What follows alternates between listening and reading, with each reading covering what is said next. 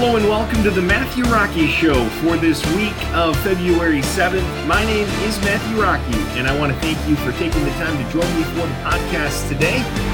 We've got a lot to cover, and let me tell you, as I look back on the last 5 days and all the news that I could be covering, it's pretty astounding. And I'll be honest with you, right as we get started, I'm definitely not going to be able to fit in everything. There's just so much going on in the world around us, but I picked a pretty good array of stories, some that I'm sure you've probably heard something about, but then also some that maybe you didn't catch in the mainstream of news that I think are important to know about. So I want to jump right in with these news stories, beginning with our friends north of the border in Canada. I'm sure you've heard about the Freedom Convoy and everything that's going on in Canada, specifically in Ontario and Ottawa.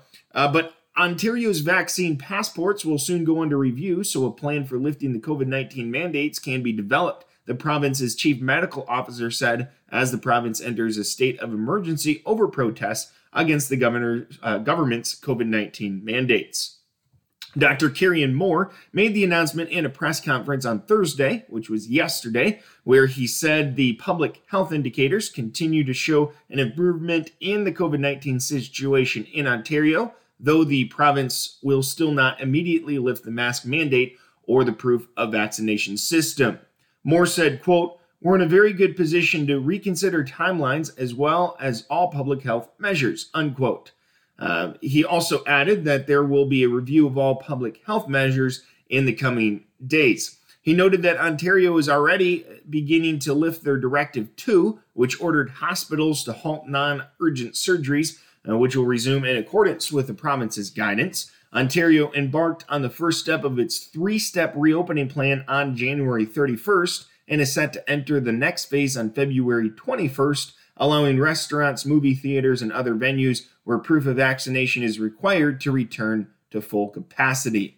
Moore said also that the timeline may be accelerated depending on the health situation in public. He says, quote, "Given how well Ontario has done in the Omicron wave, how well our health system is recovering, I would assume government wants and will review timelines as well as all public health measures, including when we remove proof of vaccination, when we remove masking in certain venues," unquote. Moore also said Thursday that the dropping of COVID restrictions was not due to the pressures from the ongoing protests in Ottawa that are blocking the Ambassador Bridge crossing, which connects Windsor to Detroit. The Windsor protest is in solidarity with the ongoing Freedom Convoy in Ottawa. The protest first began in opposition to the federal government's COVID-19 vaccine mandate imposed on the cross-border truck drivers, but quickly expanded to a national movement supported by many who want all pandemic-related mandates to end. On February 11th, Ottawa's Premier Doug Ford announced a state of emergency to deal with the trucker protests in Windsor and Ottawa. I just want to stop here for a minute before I continue on, and there's a lot that I could say about what's going on in Canada, but the one thing I want to just say is no matter how much the leaders of the province of Ontario say, the country of Canada say about why they are starting to lift some of these measures, starting to change some of the COVID policies in the state, and saying that it has nothing to do with the Freedom Convoy, I think we can all in a rational mind say it has everything to do with the Freedom Convoy in some ways. That's where the pressure has come in these last few weeks. And it's only natural that they would do something about it in that case, because Canada is still, I would say, maybe they're starting to shift more to becoming a socialist state, but they still have a lot of the principles of democracy. They still have an election system. They still vote.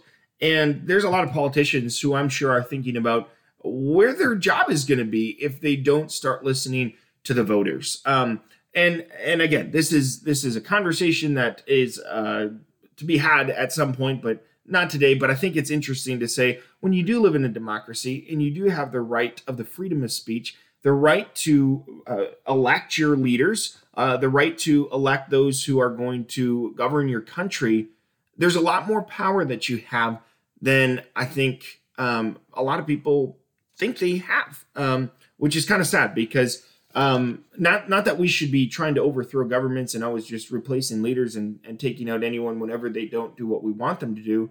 We still have to realize that we've been entrusted with an incredible gift, in that gift to vote, and have a voice in our country's government. Governor Ron DeSantis, the governor of Florida, has voiced his support for a bill that would prohibit the discussion of sexual orientation and gender identity in the state's primary schools. A bill that has been called the Don't Say Gay bill was passed by the Florida's Senate Education Committee this past Tuesday along party lines. Asked by reporters at a Miami event on Monday, he said it was, quote, entirely inappropriate, unquote, for teachers to be having conversations with students about gender identity, citing instances of them telling children, quote, don't worry, don't pick your gender yet, unquote, and also hiding classroom lessons from parents. Schools need to be teaching to read to write, DeSantis said. They need to teach them science, history. We need more civics and understanding of the U.S. Constitution, what makes our country unique, all those basic stuff, unquote. He also added the larger issue, or really the crux of this whole problem or discussion that's being had around this bill, is that parents must have a seat at the table when it comes to what's going on in schools. Although DeSantis stopped short of committing to signing the bill, it was the first time the Republican governor signaled his support for the measure since it was proposed by the state's House of Representatives last month. George Washington University, amid widespread criticism, has reversed its decision to censor criticism of Beijing, admitting it was a mistake to remove political posters on campus at the behest of Chinese student-controlled groups by the CCP, or the Chinese Communist Party.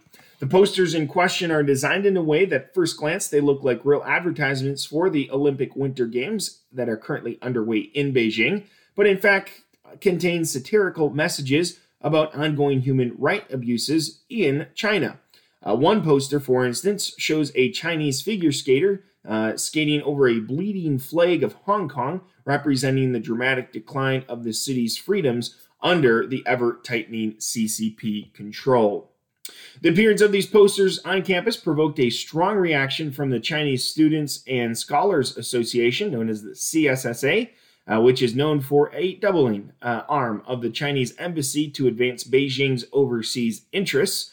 The GW chapter of CSSA decried what they called racism, calling on the university administrators for a public apology and demanding that those responsible for posting the images get punished severely.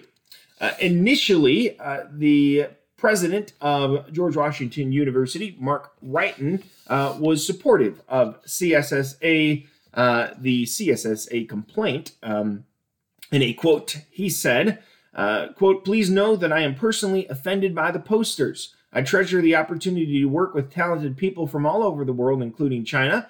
Your reaching out to me directly is much appreciated, and we are working to have all of these offensive posters removed as soon as possible. In a statement released on Monday, however, that was Monday the 7th, this past Monday, Wrighton had revised his stance, admitting that the university administrators accepted the CSSA demands before investigating what the posters were actually about. Quote, I want to be very clear. I support freedom of speech even when it offends people, and creative art is a valued way to communicate on important social issues.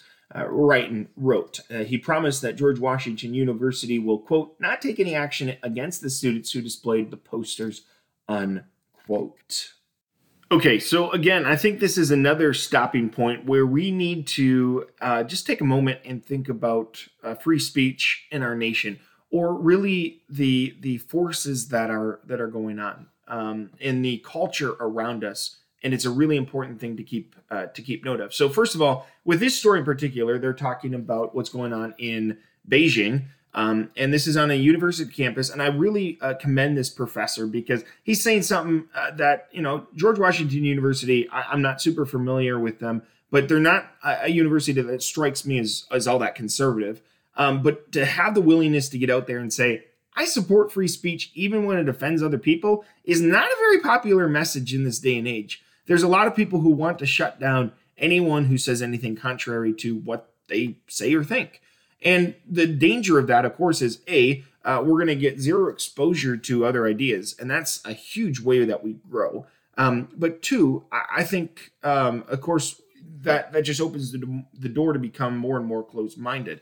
Now, as Christians, we can see all the pitfalls, all the damages of that. And that's completely clear, I think, probably to many of us. But to those who are blinded by the real problem, by the father of lies, the whole idea of having to live and operate in a world where they have to be engaged with people who are thinking and saying things contrary to them seems like this terrible evil.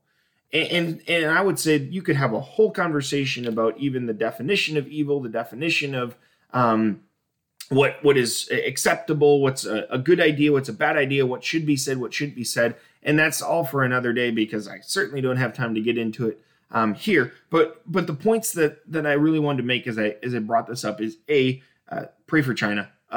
They do have major needs across the government. Those are people who are made in the image of God, that he loves just as much as you and me, and they are in desperate need of salvation. They're in desperate need of the Lord. And so don't ever write off people because of the atrocities that they commit, because there is still God's grace that can be extended and that can be reached out to them. So pray for the leaders in China that they would change, because God's still the God of miracles. He could still do that. Pray for the people of China. They are living in conditions that I'm pretty sure none of us can quite imagine. And so pray for those people. But then on our end, we do have a freedom of speech in this country. No matter who is trying to take it away. And again, reminder, it's not people, it's not the right, it's not the left, it's not progressive, it's not liberals, it's not conservatives who are trying to mess with our rights to have ideas in the marketplace of ideas. It's Satan and the forces that he is trying to have at work in our culture, dividing us and trying to shut down the voices of truth. And so we still live in a democracy. We still live in a place, as I was talking all about with the Freedom Convoy, we have a place where we can use our voice. So I strongly encourage, use it. Take the opportunity that we still have to stand up for what we think, stand up for the gospel, and stand up for the light of God's word. It's so much more important now than ever before. So just keep that in mind as we continue to roll through these news stories. But before we do, I've got some fake news for you, and you'll figure out why pretty quick. The band 10 Megabytes has announced via social media that they are disbanding. The group leader said that they had much anticipation. However, they were unable to get a gig.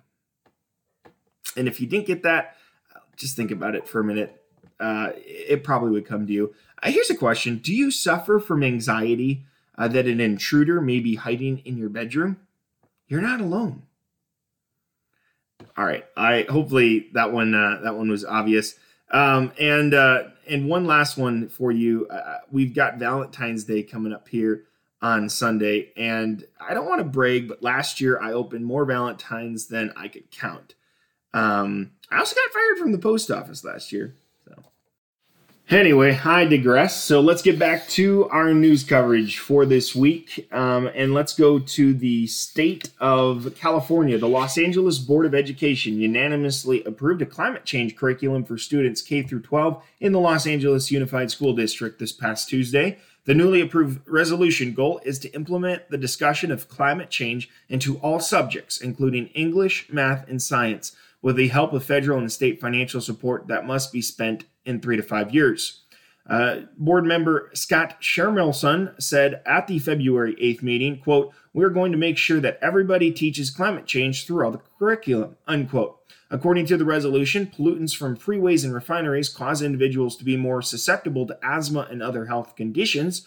The resolution also states educating students on how the state's drought, fires, and floods can lead to, quote, unstable futures, unquote. Schools will also expand the climate change curriculum outdoors as students will participate in what's called climate literacy instruction, which is in nature, where students will go outside and learn about the climate. Out of Australia, an Australian study has found that selenium, a mineral found in many foods, could be a key to healthier minds, as experiments show that it can reverse the decline in brain function from poor health or old age. Selenium is a powerful antioxidant found in meat, tuna, sardines, eggs, among other things, the highest level found in Brazilian nuts. Researchers from the Queensland Brain Institute discovered that physical exercise activates the mineral's benefits, as increased activity facilitates a protein key to transporting selenium into our body, specifically into our blood. Lead researcher Tara Walker said this is the reason why exercise creates new neurons in the brain, boosting memory loss, something that they have known for the last 20 years, but didn't really understand how. The scientists sought to help people with low mobility also obtain the same benefits of the mineral and tested to see whether selenium supplements could replicate the effects of exercise. They do warn that people should not become too reliant on the mineral.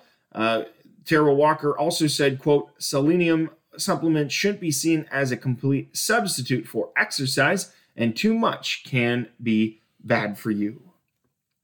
A federal judge has handed Texas elections overhaul a partial defeat days ahead of 2022's first primary.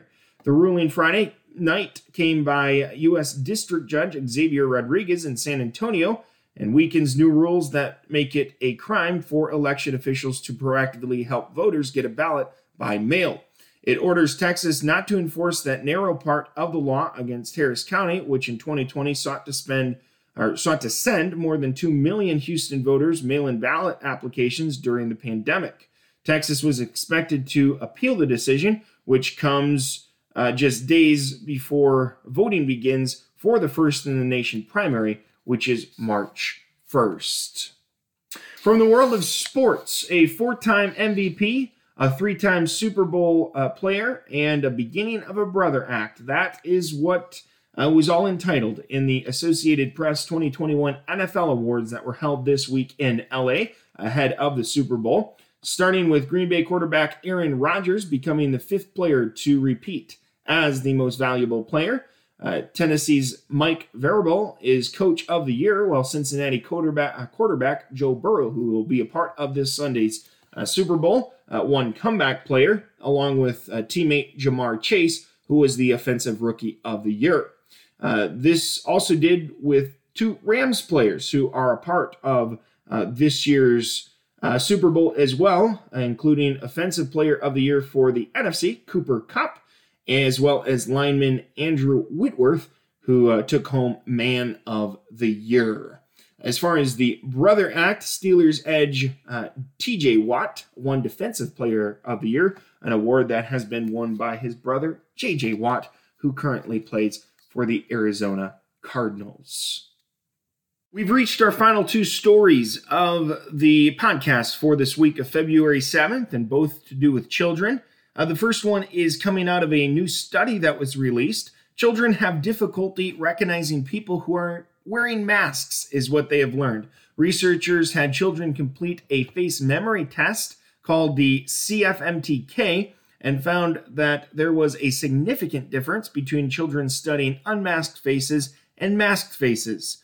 Quote, the main findings from this paper are that children struggle to recognize masked faces. We found a decrease of 20% in their ability to recognize masked faces, while the average decline is around 15% for adults.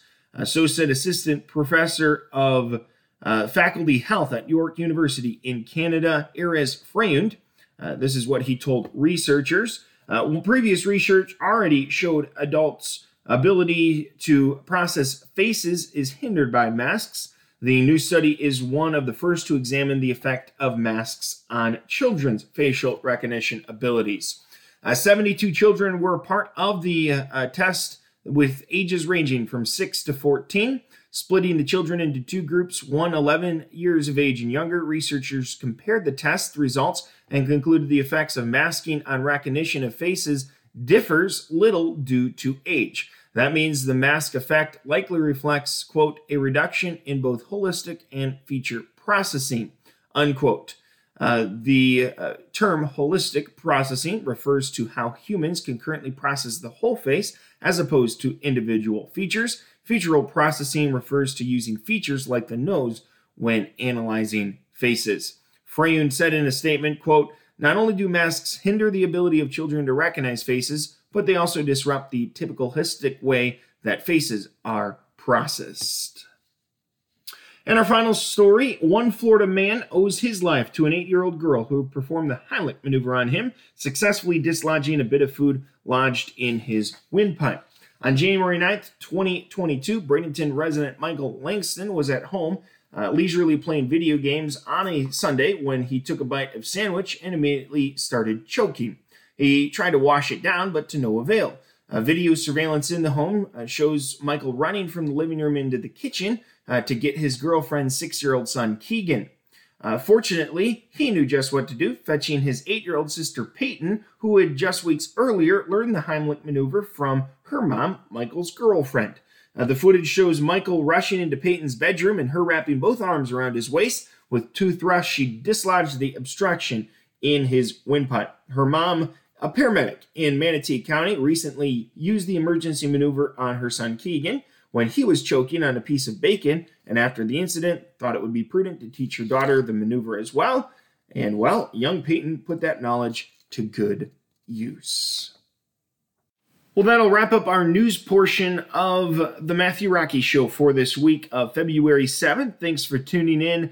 Stay tuned. We've got one more section where we've got some news stories, but they are a little bit lighter to hear, and they are pretty interesting, some of which are a little crazy. So stay tuned for all that and a little bit more laughter. But before we get to that, I just want to touch back on what I was talking about a little bit earlier. I mentioned this a couple of different times in different ways. First, after I was talking about the Freedom Convoy, I mentioned about the fact that we live in a democracy and we have the right to vote and we have the right to have a say in the leadership in our country, and the fact that that is a privilege that most countries, most citizens in countries around the world do not get to experience that. And so let's not take that for granted, and make sure that we are always being thinking of how does God want to use my abilities, my voice, my vote each and every single time, not only in election years, but also just as we look to engage with our community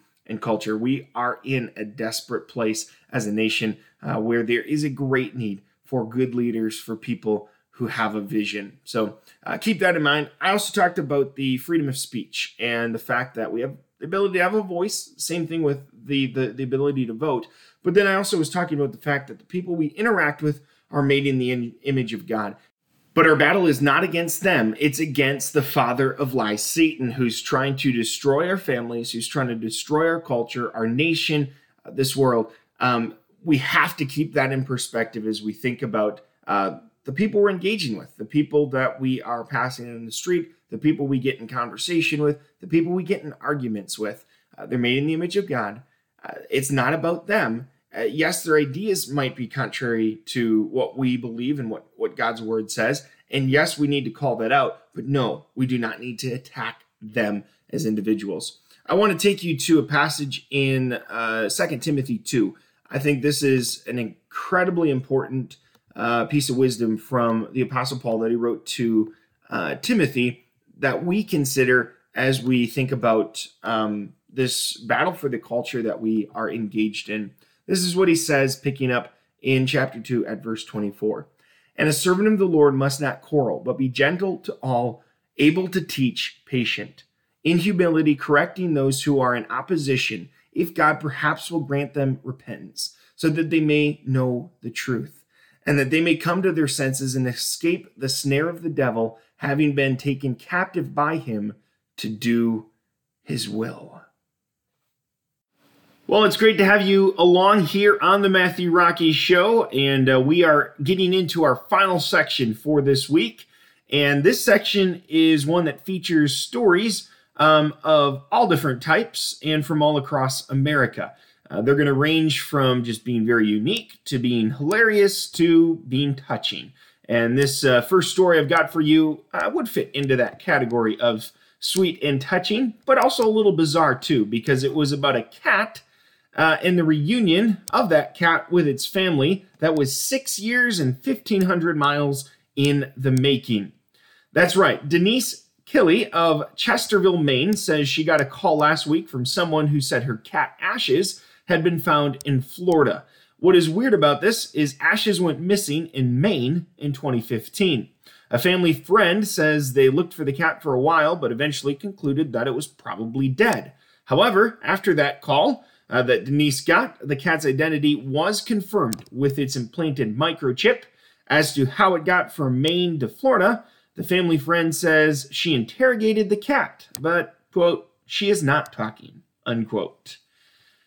That's amazing. 1,500 miles, and you think of how many states that is. It's absolutely unbelieving. But thinking of great distances and friendship, that's where our next story comes in. It's not something you can go on and wager out, but it's a sure bet for a long-standing Super Bowl record that will end this Sunday.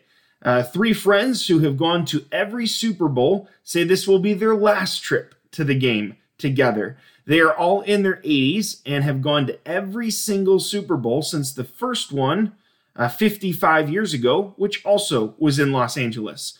Don Chrisman, the oldest of the 3 at age 85, says this is definitely his last one. The other 2, Gregory Eaton and Tom Henshaw, expect their own streaks to end too, though not necessarily following this year's Super Bowl. That's a huge game coming up on Sunday between the Bengals and the Rams, and that's an absolutely incredible story. 55 years in every single Super Bowl along the way. So just an incredible friendship I'm sure those 3 individuals have as well. Well, here's another story for you. This one also going back to Maine. I don't know if you've ever had Moxie, but it is the official soft drink of the state of Maine. It's very popular, but there is a shortage of the drink in Maine. And if you are not a Moxie fan, you might be in the group of haters that say it tastes like medicine on a good day. But to many Maine residents, they say that, the Moxie drink is their cup of tea. But love it or hate it, the soda is hard to find right now due to supply chain issues. And the bottler says that supplies for the drink is on the way and hopes to have it on store shelves in the near future. So I've never had that before, and honestly, I would give it a try. But I think it is interesting that you can have one area of the country who absolutely loves some kind of drink or food, and then everyone else thinks they're weird. It's pretty incredible how diverse this country is. Well, speaking of diversity, there is a lot of angles to this final story for you this morning. And let me tell you, this one is hard to understand and it's hard to follow. So stick with me, because even authorities are having trouble summing up this case that they dealt with this past weekend. And they're encouraging people to just follow the details as they listen to it. And that's what we're going to try to do. So here's the story. A Florida man allegedly stole a vehicle in what he called a, quote, good faith effort, unquote, to find his own vehicle. This happened after leaving a bar early Saturday morning, and it gets crazier. So the stolen vehicle that the man was driving got stuck on railroad tracks. So he jumped out seconds before it was slammed into by a train. When the train struck the vehicle, it sent it flying into a nearby home where 2 people were inside. Thankfully, neither was hurt. But the rampage didn't end there. Police say after the crash, the man tried then to steal a forklift from a nearby fruit stand, which he also vandalized. And here's the just the most insane part of this. He then flagged down responding deputies to let them know he was looking for his missing vehicle. That's when he was arrested. The 38-year-old man faces charges of grand theft and criminal mischief, with additional charges expected to be tacked on. Absolutely unbelievable. Well, here's a couple of other notes for you as we close out today. I have been offered a job as a noise pollution control officer but I had to turn it down. And here's something else, though, that I did do on a different note. I did join an online dating agency for arsonists. They send me new matches every week. Well, hopefully this has all brought a smile to your face. It's been great to have you along for the Matthew Rocky Show, and we will see you next week.